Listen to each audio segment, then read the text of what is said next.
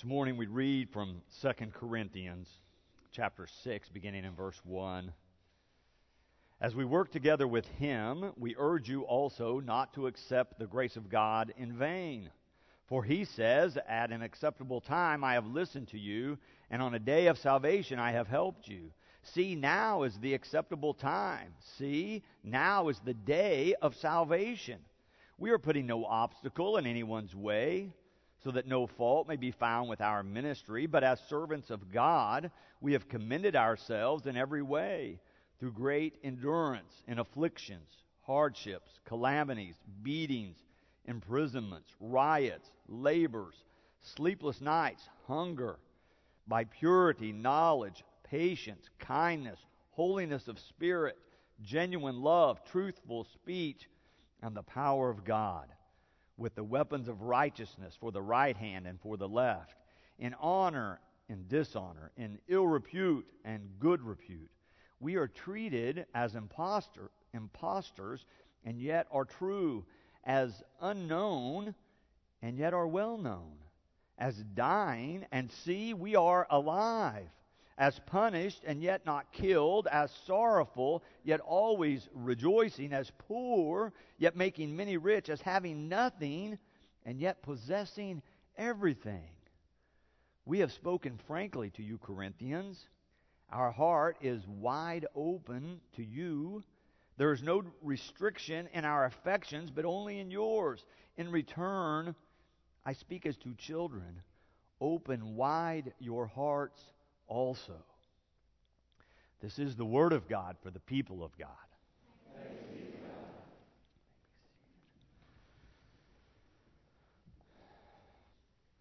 Lori Keeler, in her book Gardening Mercies that we've been drawing from for this sermon series, tells of a time when she was invited to join a Bible study by a friend. But when she got there, she realized she did not know most of the people in the study. She said there was one woman that particularly caught her eye.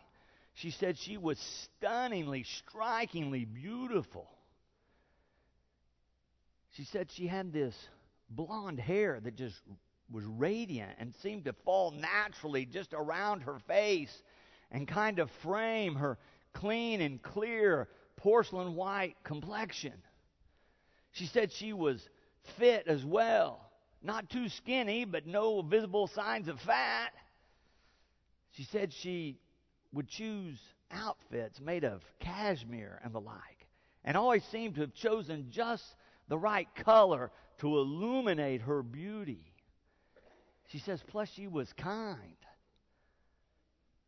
She said the truth is, every time I was around her, I felt unattractive.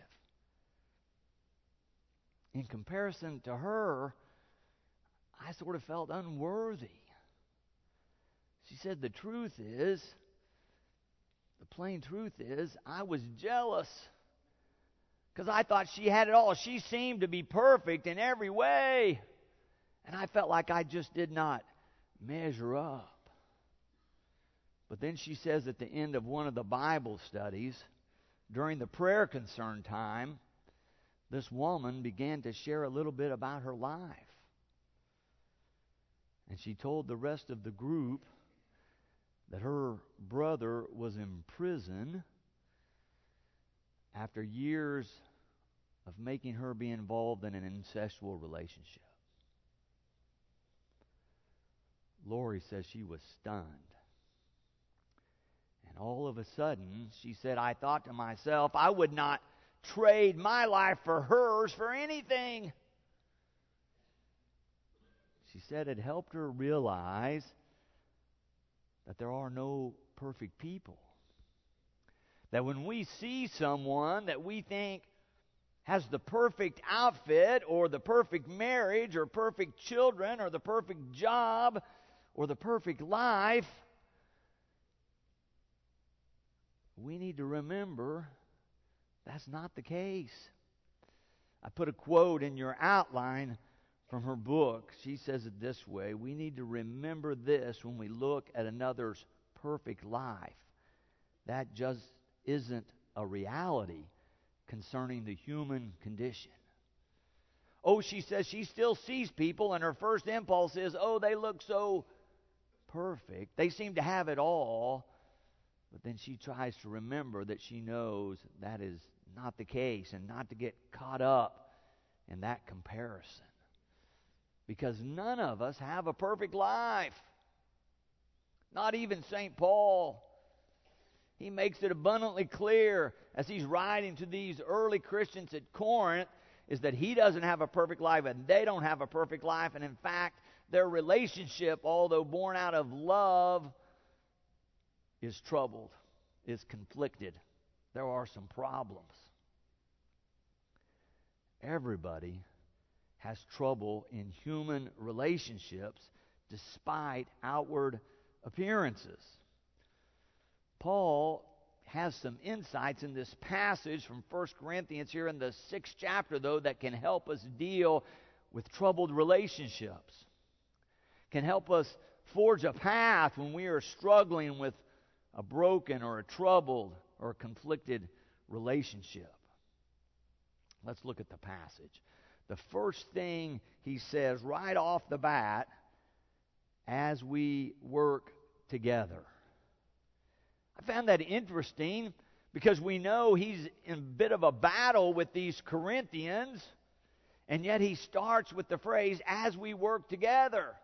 Others might have started with, now that we're in a fight,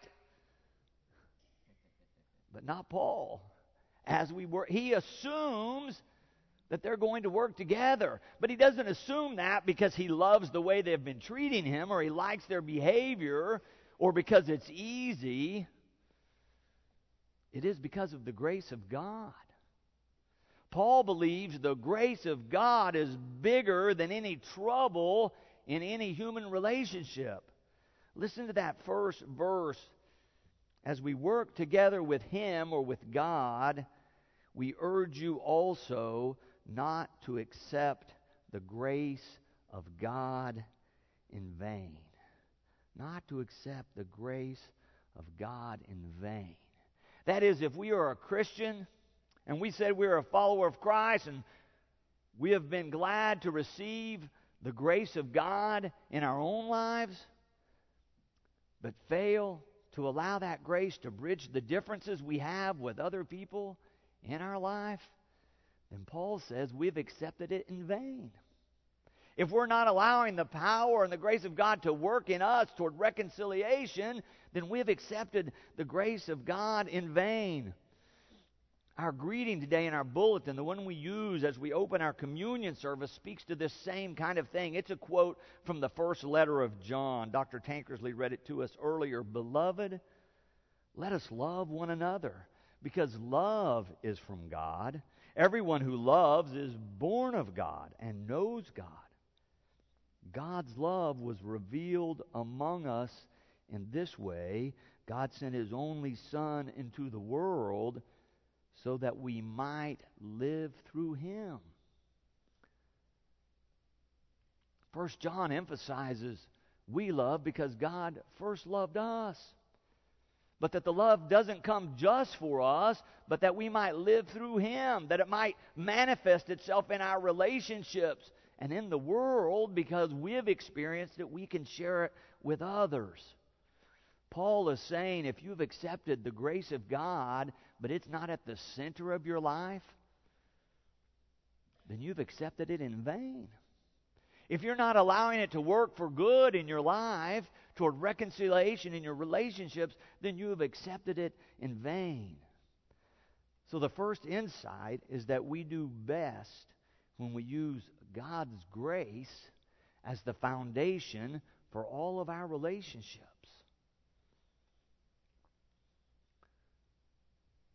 Do you extend the grace of God you've received to those with whom you struggle or fight? Do you think God is working in their lives just as you believe God is working in your life for good? Have you extended the grace you've received to others, even if you're in a troubled relationship? Paul says that's the place to start, remembering the grace of God. The second insight is that now is the time to act. In verse 2, he begins to talk about the time and the acceptable time, and he says, see, now is the acceptable time. See, now is the day of salvation, exclamation point. Paul has a sense of urgency. Oh, it's wonderful to receive this grace, but we have to act on it. Now is the time. No reason to wait. Act now on the grace. Extend the grace of God to one another even now. He goes on in verse 3, we're putting no obstacle in anyone's way so that no fault may be found with our ministry. He's saying, let's go. Let's quit looking for fault. Let's clear the obstacles. Let's let go of the blocks. Because of the grace of God, we can work together, and we can do so right now. But that's a big step for some of us. How often have you found yourself in a conflicted situation, and rather than looking for reconciliation, you look for revenge? You think, this person has really hurt me. I wonder how I can kind of get back at them. How can I hurt them? How can I make them sweat? How can I make them look bad? Oh, they've tried to do that to me. I'll show them. It's human nature often. It's our first reaction often. I've had those thoughts. Have you? I know the way to stop this. I'll squish them. Paul says, oh no, that's not the way for Christians to act. That's not the best way forward. That's no way to act if you have received the grace of God into your life and have made it the center of who you are. You have to act now and extend that grace to others. The third insight that I think we can find in this passage is when Paul says we are servants of God, so we can endure these hardships. It's in verse 4.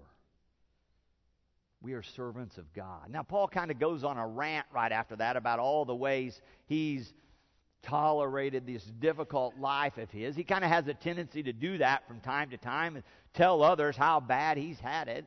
And apparently he had it pretty rough. But that's not really the point here. The point that he's trying to make is that the best attitude to take, even in difficult times, is to think of yourself as a servant of God. Early in the week, it was raining a lot here and in Oklahoma City. My daughter Hope goes to Oklahoma City University. She was walking to class in a pouring down rain thunderstorm earlier in the week, and I got a text from her, and she quoted a childhood book. We had lots of books in our house when our girls were growing up. Mary, my wife, and I read to them every night. You know, you have this whole stack, but some become favorites. They often go back to the same ones, right? Night after night. Let's read that one again.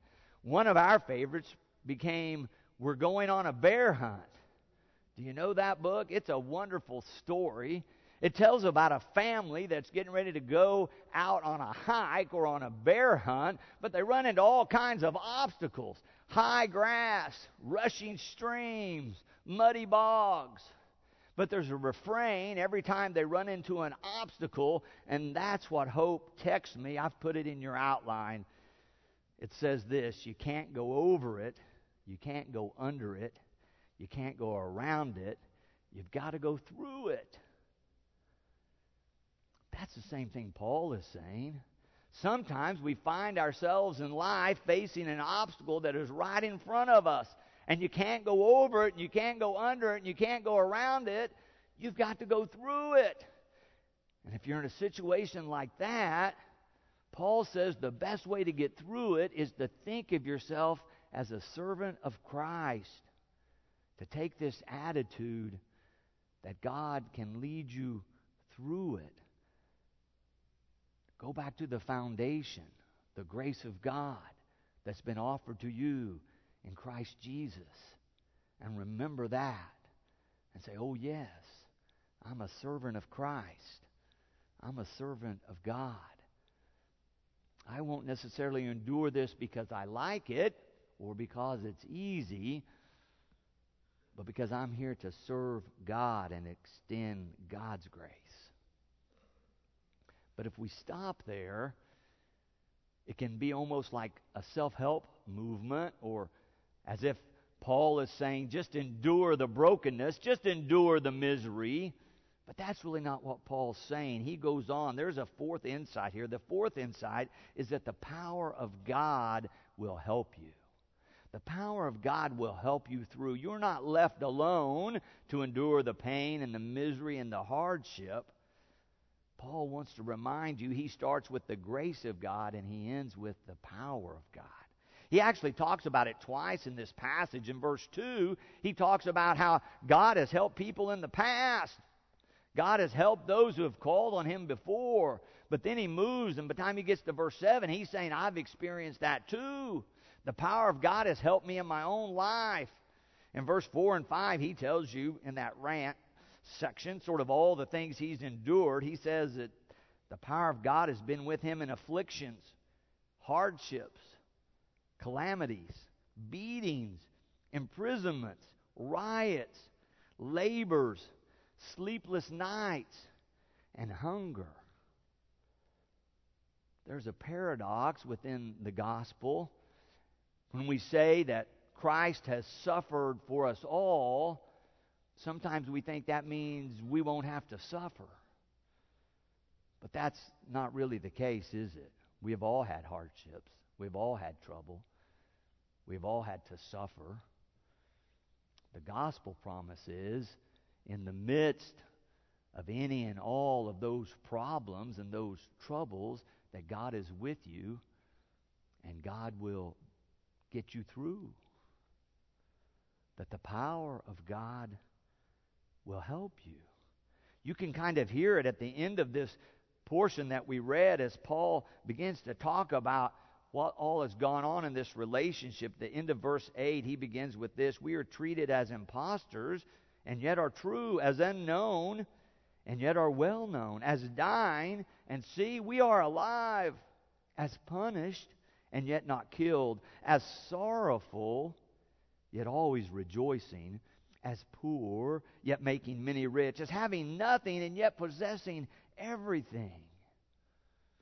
Even in the midst of being accused of being an imposter, apparently them saying, we don't really even know you, even though he's founded their community.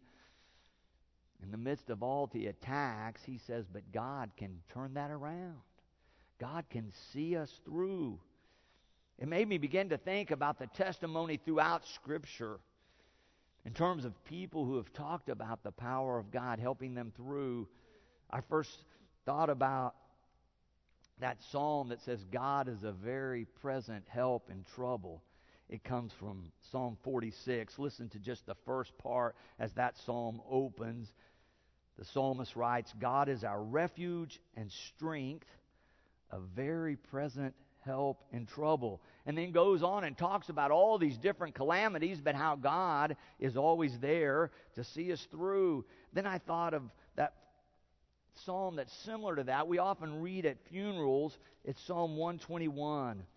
It talks similarly in terms of how God can be of help to us, how God's power is present for us. You'll recognize it, I think. It starts like this: I lift up my eyes to the hills. From where will my help come? My help comes from the Lord, who made heaven and earth. It's the same story that Paul is telling in terms of his own life. And then I thought of Psalm 22. It's the one you remember when Jesus is hanging on the cross that he quotes. It starts like this: my God, why have you forsaken me? Why are you so far from helping me? From the words of my groaning, oh my God, I cry by day, but you do not answer, and by night, but find no rest. And yet in the very next verse, verse 3, it begins to turn. The psalmist says, yet you are holy, enthroned on the praises of Israel. In you our ancestors trusted. They trusted and you delivered them. To you they cried and were saved. In you they trusted and were not put to shame. And it's a long psalm that goes on and talks about all kinds of trouble, but ends up saying that God is the sovereign one, that God is a great deliverer, and that God has always been there to help His people through. And in fact, it's been so great that even future generations will hear of this God that cares so much that He's always available to any one of us.